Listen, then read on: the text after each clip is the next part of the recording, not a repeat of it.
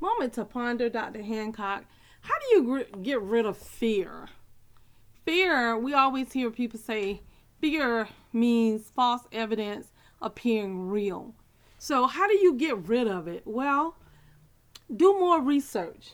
If there is something that God is telling you to do and you fear of the unknown, you fearing, oh my God, how can this be? How am I going to get this done? Then spend a little time with Jesus and allow the Holy Spirit to really talk to you about the direction to take. Remember the word that God tells us that the steps of a good man are ordered by the Lord. So if you love God and your heart is pure toward him and your intentions are to perform and to do that thing which God has called you to do, he will withhold no good thing. Not only that, you have the Holy Spirit on the inside of you, which is a person.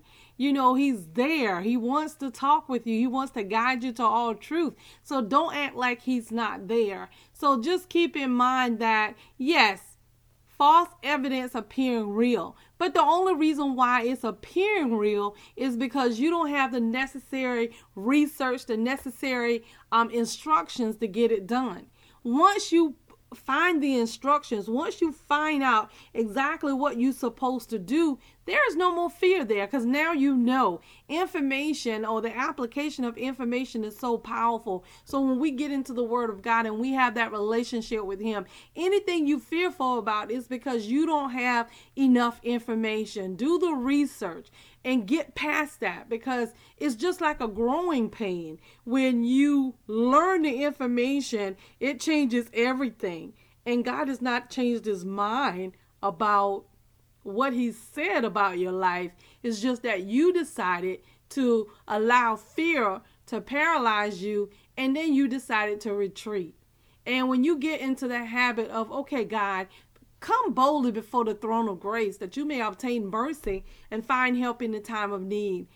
Everything that God has said for your life, you know, the enemy already know that you are destined for great things. So he's not always going to let you have what the word of God say you can have. So you got to put them war clothes on. You got to put on the breastplate of righteousness, and your feet shod with the preparation of the gospel of peace, and hide the word of God in your heart that we might not sin against them. And I promise you, when you know all of these, now there's no such thing as false evidence appearing real, because not only do we have that relationship and he's communing with us and he's talking to us and he's calling us his own, but we have the Holy Spirit on the inside of us to direct every which way that we go.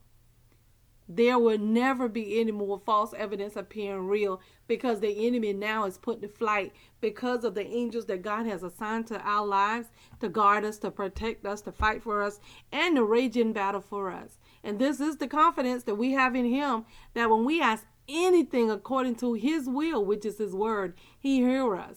Real talk, Dr. Hancock. We need you to like, comment, subscribe, and share.